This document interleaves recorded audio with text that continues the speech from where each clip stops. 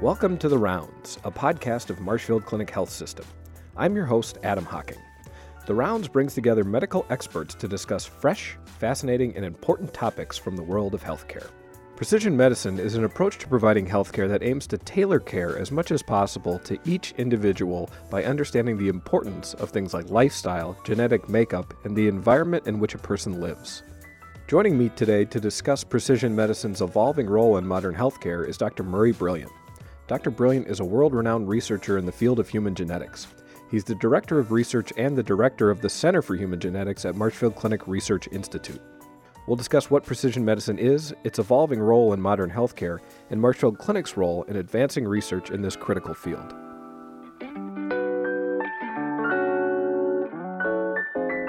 So, Dr. Murray Brilliant, thank you for joining us today on the podcast. My pleasure. Precision medicine is a topic that if you just do a news search for it, it's starting to come up more and more in news articles. It seems like it's kind of a hot topic lately. But can you help us to start with just sort of define terms and talk about what precision medicine really is and what it means? We have different definitions for precision medicine. Precision medicine used to be called personalized medicine, individualized medicine. Sometimes we call it genomic medicine if we're looking at how the genome interacts with our health. Specifically, precision medicine is a system where we utilize all kinds of information, genetic information, environmental information, dietary information, to tailor your particular medical care to suit you best. And can you talk about how your role specifically involves precision medicine? You're the Director of Research and the Director of the Center for Human Genetics at the Marshfield Clinic Research Institute.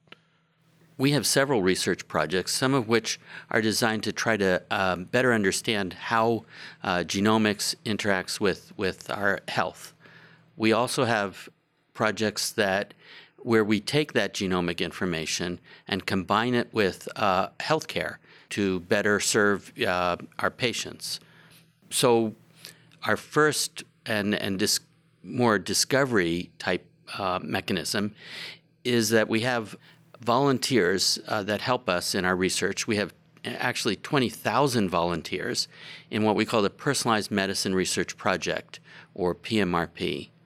This project enables us to look at retrospectively, that is in the past, as to what kind of health outcomes and health problems people have, and to relate that to variations in their DNA, in their genome. That has allowed us to discover risk factors that are hidden in our genome that predict whether or not we're more susceptible to cancer or to age-related macular degeneration or other things like that, or high cholesterol, those sorts of things. We've used that information in a more of a prospective way to help treat some of our patients. For example, we have 750 Marshfield Clinic patients who are enrolled in our pharmacogenomics project. So this project looks at specific variants in DNA that predict how a person would respond to particular drug therapies. So some people on certain types of statins will develop pain in their legs and lower limbs, and we call that peripheral myopathy. We can predict who might develop such an outcome based on their DNA variations and get that into the clinical record in a way that, and do this before we ever prescribe this particular drug. So if they're at risk for this particular side effect, we know to give them a different drug from the very beginning. Can you talk a little bit about how you decide what the process is for what you ultimately study? It seems like this is such a vast potential topic, personalized medicine, and you could study so many different things, so many different medications, illnesses. How do you make the decision that we're going to study this medication or this illness? That's a very good question, and one that we struggle with all the time. So typically we would look at medications, for example, that have higher rates of adverse events, and ones where we and others have found genetic variants that could influence whether or not a person on that particular drug will develop one of those adverse events. So that has to do with a subset of drugs. Not all drugs are associated with adverse events that are related to our genes. For example, some drugs in combination with other drugs can cause adverse events. Some drugs are pretty safe for most people, and it's up to us to try to determine which ones are used more commonly, which ones would put our patients at risk, for example. That's just one subset of drugs and genes, but we also can look at different genetic variants that we already know are associated with risk for cancer, risk for heart disease, risk for, as I mentioned, age-related macular degeneration. That's one particular disorder that we've studied in great detail. So we can predict with fair accuracy who might be at risk for age-related macular degeneration. And using the vast amounts of data that we have, we've actually come up with a drug that we think could either prevent or halt the development of age-related macular degeneration. So this is a really important topic, not only for our patients, but for people all over the world. As precision medicine's makes its way more into the mainstream and more into the lives of providers on a day-to-day basis and in their approach to care, I'm curious how it would manifest itself. Let's take maybe this is a bad example, I'm not sure, a person that has a specific type of cancer. In the past, before precision medicine, I'm assuming perhaps the approach was, okay, we have a person, they have this disease, this is how we would normally treat this disease. It's kind of a standard, more across-the-board approach, and I'm oversimplifying. But with precision medicine, you could take into greater consideration the person's DNA, biological markers, things like that. Is that accurate? That's very accurate. So, and that's very applicable for cancer. So with the vast amounts of data that we have here at the Marshfield Clinic, and indeed across the whole country, since most records now are electronic, we can begin to compare people who are alike. So breast cancer, for example, can affect women of all ages. But if we look at a subset of women with a particular type of breast cancer at a particular stage, and with particular DNA markers in that cancer, we can then compare all the different ways that we and others treat this particular breast cancer. And comparing all of these age-matched and cancer stage-matched women, we can actually begin to see which treatment works best for women who meet those particular standards. Correct me if I'm wrong, the Marshfield Clinic personalized medicine program or precision medicine program began in 2002. Is that accurate? So yes, we call it, at that time we called it personalized medicine research program. And this is the one where we have 20,000 local volunteers that help us in this research and that have helped us to identify genetic variants that are associated with all kinds of different diseases, and also helps us to determine what are the best treatments and outcomes to expect from different conditions. Can you talk about the genesis of this kind of medicine, when it started to, so 2002 for us, okay, we initiate a program, but when did it start to come into the consciousness of healthcare in general, and people started to think, well, we have this new ability with mapping the genome and things like that, and we can approach healthcare in a different way because of it. When did that kind of start to happen? It's been an evolving process. I think that if you talk to most physicians, they will say that they treat everyone differently, and that's part of precision medicine. So clearly we do differentiate different types of disorders and treat them in different ways. But the big push began with the Human Genome Project, and the Human Genome Project then opened up this whole vast array of data that, based on genomic variants, that can allow us to look at risk. But one thing we also should remember is that most diseases are caused by environment, diet, whether we smoke or not, those sorts of things. Genetics plays a big role, but it's certainly not the only role.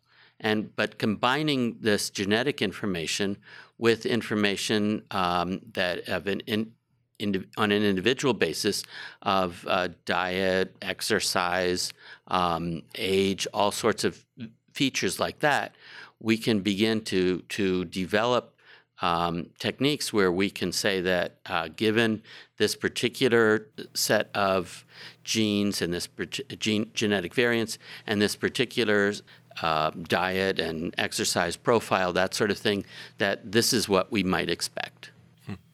I had read that the influence or maybe the presence of precision medicine in healthcare right now is somewhat limited, I guess, in the day-to-day activities of the average provider.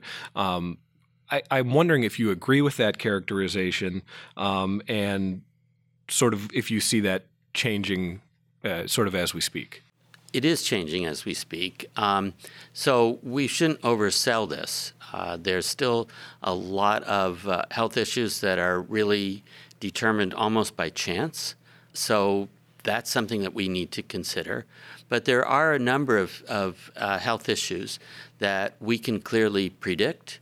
And if we look at individual genetic variation, for example, we do find that almost all of us will carry at least one genetic variant that could influence whether or not we get an adverse drug problem, right? But we're not all given all drugs. It's important then to test for these particular variants so that we can reduce adverse drug events. We find that over a person's lifetime, about 75% of us will be given a drug that is contraindicated by our genetics. So that's a large number of people. That's one of the things. If we look for genetic risk that are associated with cancer, heart disease, and those sorts of things that are genetic, we find about 5% of people have at least one genetic variant that could influence the rate at which they might get those particular disorders. So most people could benefit from pharmacogenomic testing, and about 5% of people could benefit from other types of testing. That's just the genetics part. But we kind of use precision medicine in many ways. So there's something called a Framingham score, which that allows your physician to determine what your risk for cardiac disease is, and that's based on your age, your body mass index, family history, all those sorts of things. And that gives you sort of a kind of equation that will tell you what your risk in the next several years is for a cardiac event. And so that's something that's in use today, currently, so it's not an unusual principle. We're just applying other features, such as genetics, to these sorts of predictions. One of the things, sort of a buzzword you hear a lot about is big data. I wonder how much of the success of precision medicine is not just based on the data you collect, but how efficient or successful you are at analyzing and contextualizing that data. How much of the challenge is that piece of it? The big data challenge is certainly real. So it requires a lot of computational time, but what comes out of that is extremely important and can be quite precise.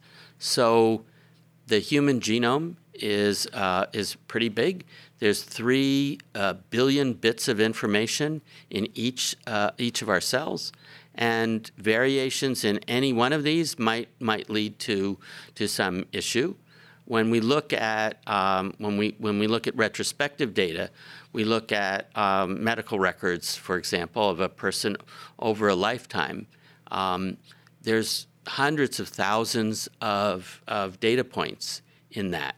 Every time a person's blood pressure is measured, every test result, every diagnosis, all of that's in your medical record. But for the past 30 years, at least here at the Marshfield Clinic, those data are electronic. So we use our large computing system here to relate those medical points of data to genetic points of data. And we also overlay that with environmental data, which includes diet and exercise, and then, of course, age and sex and all those sorts of things go into this. So it is a big data challenge. We're talking with Dr. Murray Brilliant. He's the Director of Research and the Director of the Center for Human Genetics at the Marshfield Clinic Research Institute. I'm wondering if you've, and maybe you don't allow yourself to do this, I don't know, but if you were to sort of dream big about what personalized medicine could mean 10, 15, 20, 50 years from now, are there any sort of signposts that you hope to get to or big innovations that you think maybe we're on the cusp of or breakthroughs, anything like that? I come to this through the lens of genetics, and I don't want to overemphasize the importance of genetics, but that's a new feature that we can add to all this other data. The genetic features can be very important, as I mentioned, in a large number of people, certainly for pharmacogenomic types of data.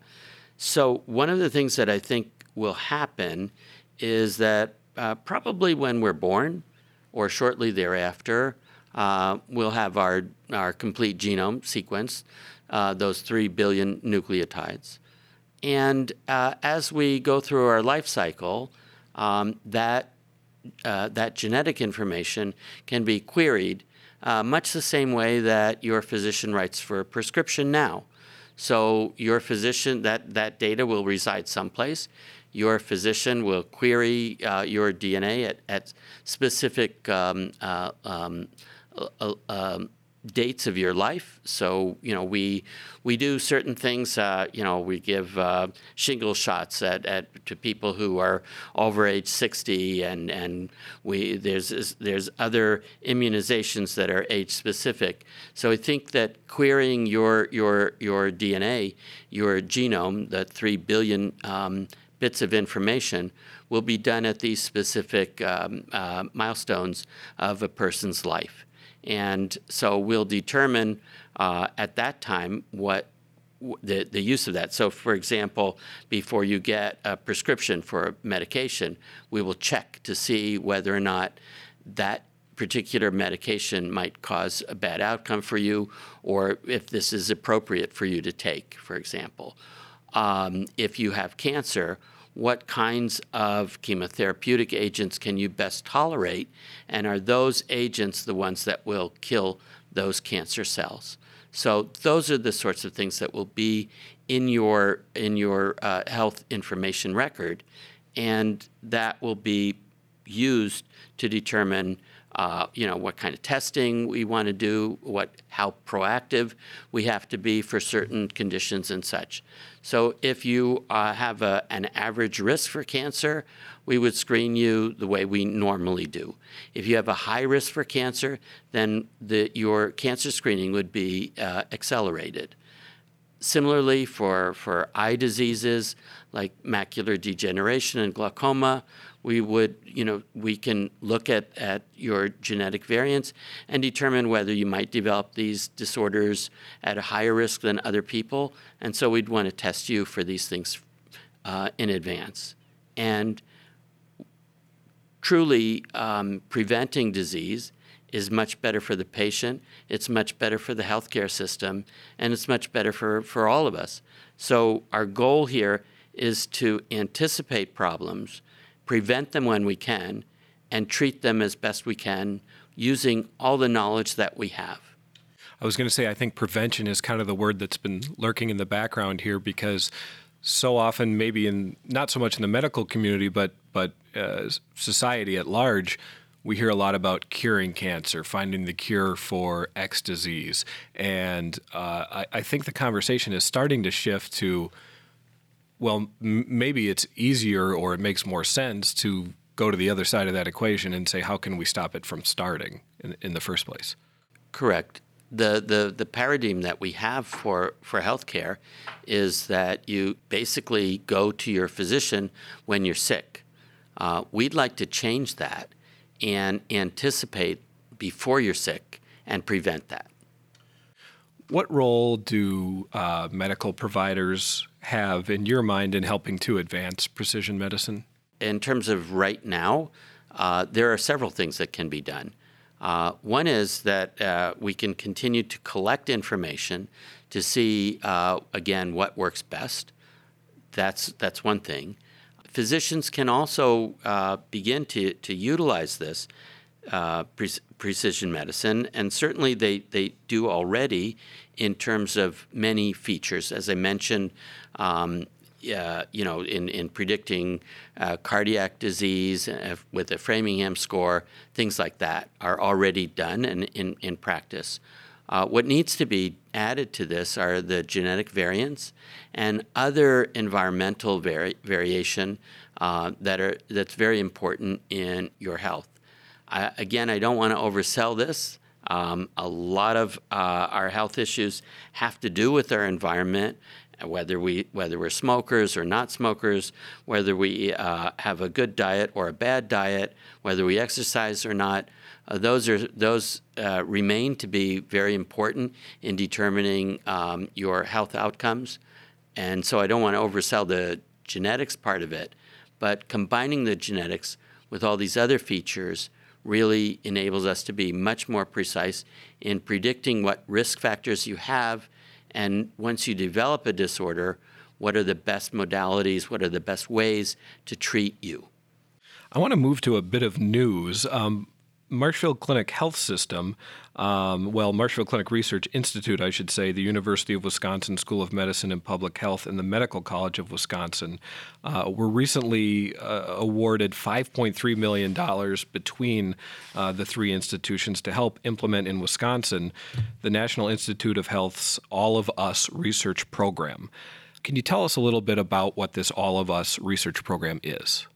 The All of Us research program is an NIH program with a goal to recruit 1 million Americans in an effort to relate their health care outcomes and their predictions of health care in future. Relate that with their genetics, their environment, their diet and exercise, and all of that. So the Marshfield Clinic's personalized medicine research project that I talked about with 20,000 individuals has been a great success in terms of research and its findings that provided a basis for what we now call precision medicine. Indeed, we were cited by the NIH as one of those programs that's a forerunner of this All of Us program.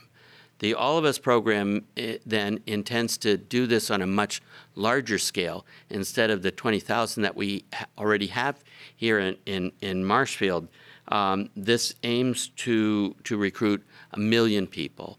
The data from 1 million people will, again, very, very big data, lots of data points, not only, if you think about it, 1 million people, each one of them with 3 billion potential variants in their DNA, hundreds of thousands of data points in their electronic health records. This is an enormous project, and one that will go on for many years, but that will allow us to advance this whole concept and whole modality of precision medicine. When I talked about before about issues with genetic variation that, for example, leads to breast cancer and how we might treat that. It's important to note that even at a large medical center like the Marshfield Clinic, we do see large numbers of women with breast cancer, but they're all a little different, one from another. Different stages of breast cancer, different ages, different genetic variants that drive that cancer. So when we have 1 million people, we could have 1,000, for example, 1,000 women that fit an almost identical profile, and then we can compare what types of treatments work best, what cures this disorder, what gives the best outcome and hope for these women. How important is the scale of having 1 million people? I guess I'm curious, has there been a precision medicine research project of this size before that you're aware of? The United States is not the only one that is preparing this large group of individuals for precision medicine. The UK is recruiting a biobank of 1 million people as well. Other countries have done this. We're not the first, and perhaps we may not even be the biggest in the United States. But I think that we have a unique opportunity because of the diversity of our populations, the diversity of where people live, what they eat, how they exercise. All those sorts of things will be very important in advancing precision medicine. So this All of Us program will revolutionize the way we treat patients in medical care in the future. I was just going to say, Dr. Francis Collins from the NIH said he thought this study could alter the practice of medicine in profound ways. Obviously, you seem to agree with that. Can you talk about the type of potential this study has? Well, for example, in the All of Us Wisconsin program, we're going to be recruiting about a little over 8,000 people over the next year.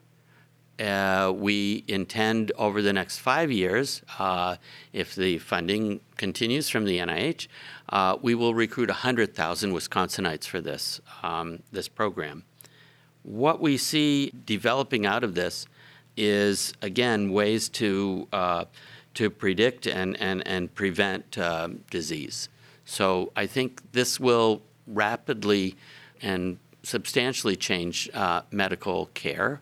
Again, the most important thing is we will be able to better sort of bin people according to risk. So we can't test everyone for everything. We will continue to test the average population according to the current recommendations, specialty recommendations. So when you should have colonoscopy, that won't change for the majority of people. But people who are at higher risk for colorectal cancer, we're going to be screening them earlier and more often. This will prevent larger numbers of colorectal cancer that we wouldn't be able to do if we treated everybody the same. So by sort of stratifying or binning people according to whether they're at higher risk, we will be able to catch disorders earlier and try to prevent their bad outcomes. I guess I'm just curious how you recruit that many people for a project like this. What's that process like? It's a very good point. We do find, certainly here in Wisconsin, that people are pretty altruistic. Even if this doesn't benefit immediately those particular people, they realize that this is something that will benefit future individuals, their children, their grandchildren. So we've never had a real problem in recruitment. People are very interested in helping out biomedical research, in improving the health care of others. We believe, though, that this has a good chance to advance the health care of the particular participants. We haven't quite, the All of Us program hasn't quite decided exactly what kind of information is going to be returned to the participants. But the All of Us program is really based on having participants be partners in this research. So it's different from other kinds of biomedical research where people are subjects. We don't look at people who are in the All of Us program as subjects. They're really partners that help us to determine what types of research we do, and even in a way how we do that, and how we're going to return these results to the participants and their physicians. Are there any parting thoughts that you'd like to share with us before we go? Well, the one thing I would say is that this is a grand opportunity for us to advance medical care. I don't want to oversell it too much. We have actually done a kind of, I think, a very clever experiment. And that clever experiment is some of the volunteers from our previous study have passed away. And since the Marshfield Clinic has been in business for now more than 100 years, we have information on the health of some of these individuals who have now passed away that really is their lifelong medical record from their birth until their death. What we have done is to do whole genome sequencing on these 300 individuals. So we know all the 3 billion bits of information, and we've compared that with their medical record. And so we have actually found people who we could have helped.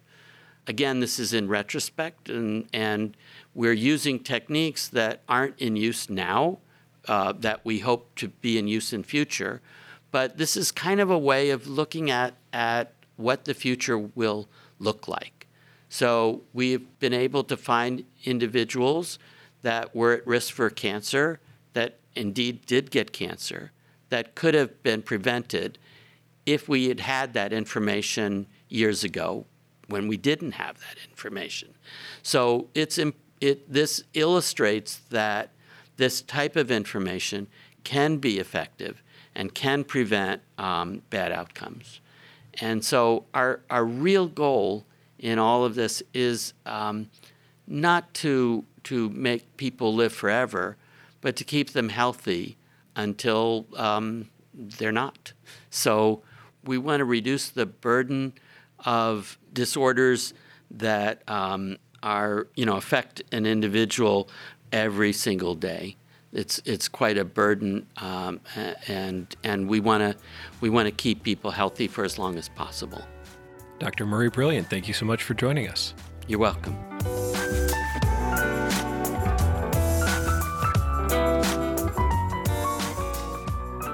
The Rounds is produced by Ryan Maderick and supported by the Marketing and Communications Department of Marshfield Clinic Health System. You can subscribe to The Rounds and download episodes via iTunes or by visiting shine365.marshfieldclinic.org. I'm Adam Hocking, and I hope you'll join us next time on The Rounds.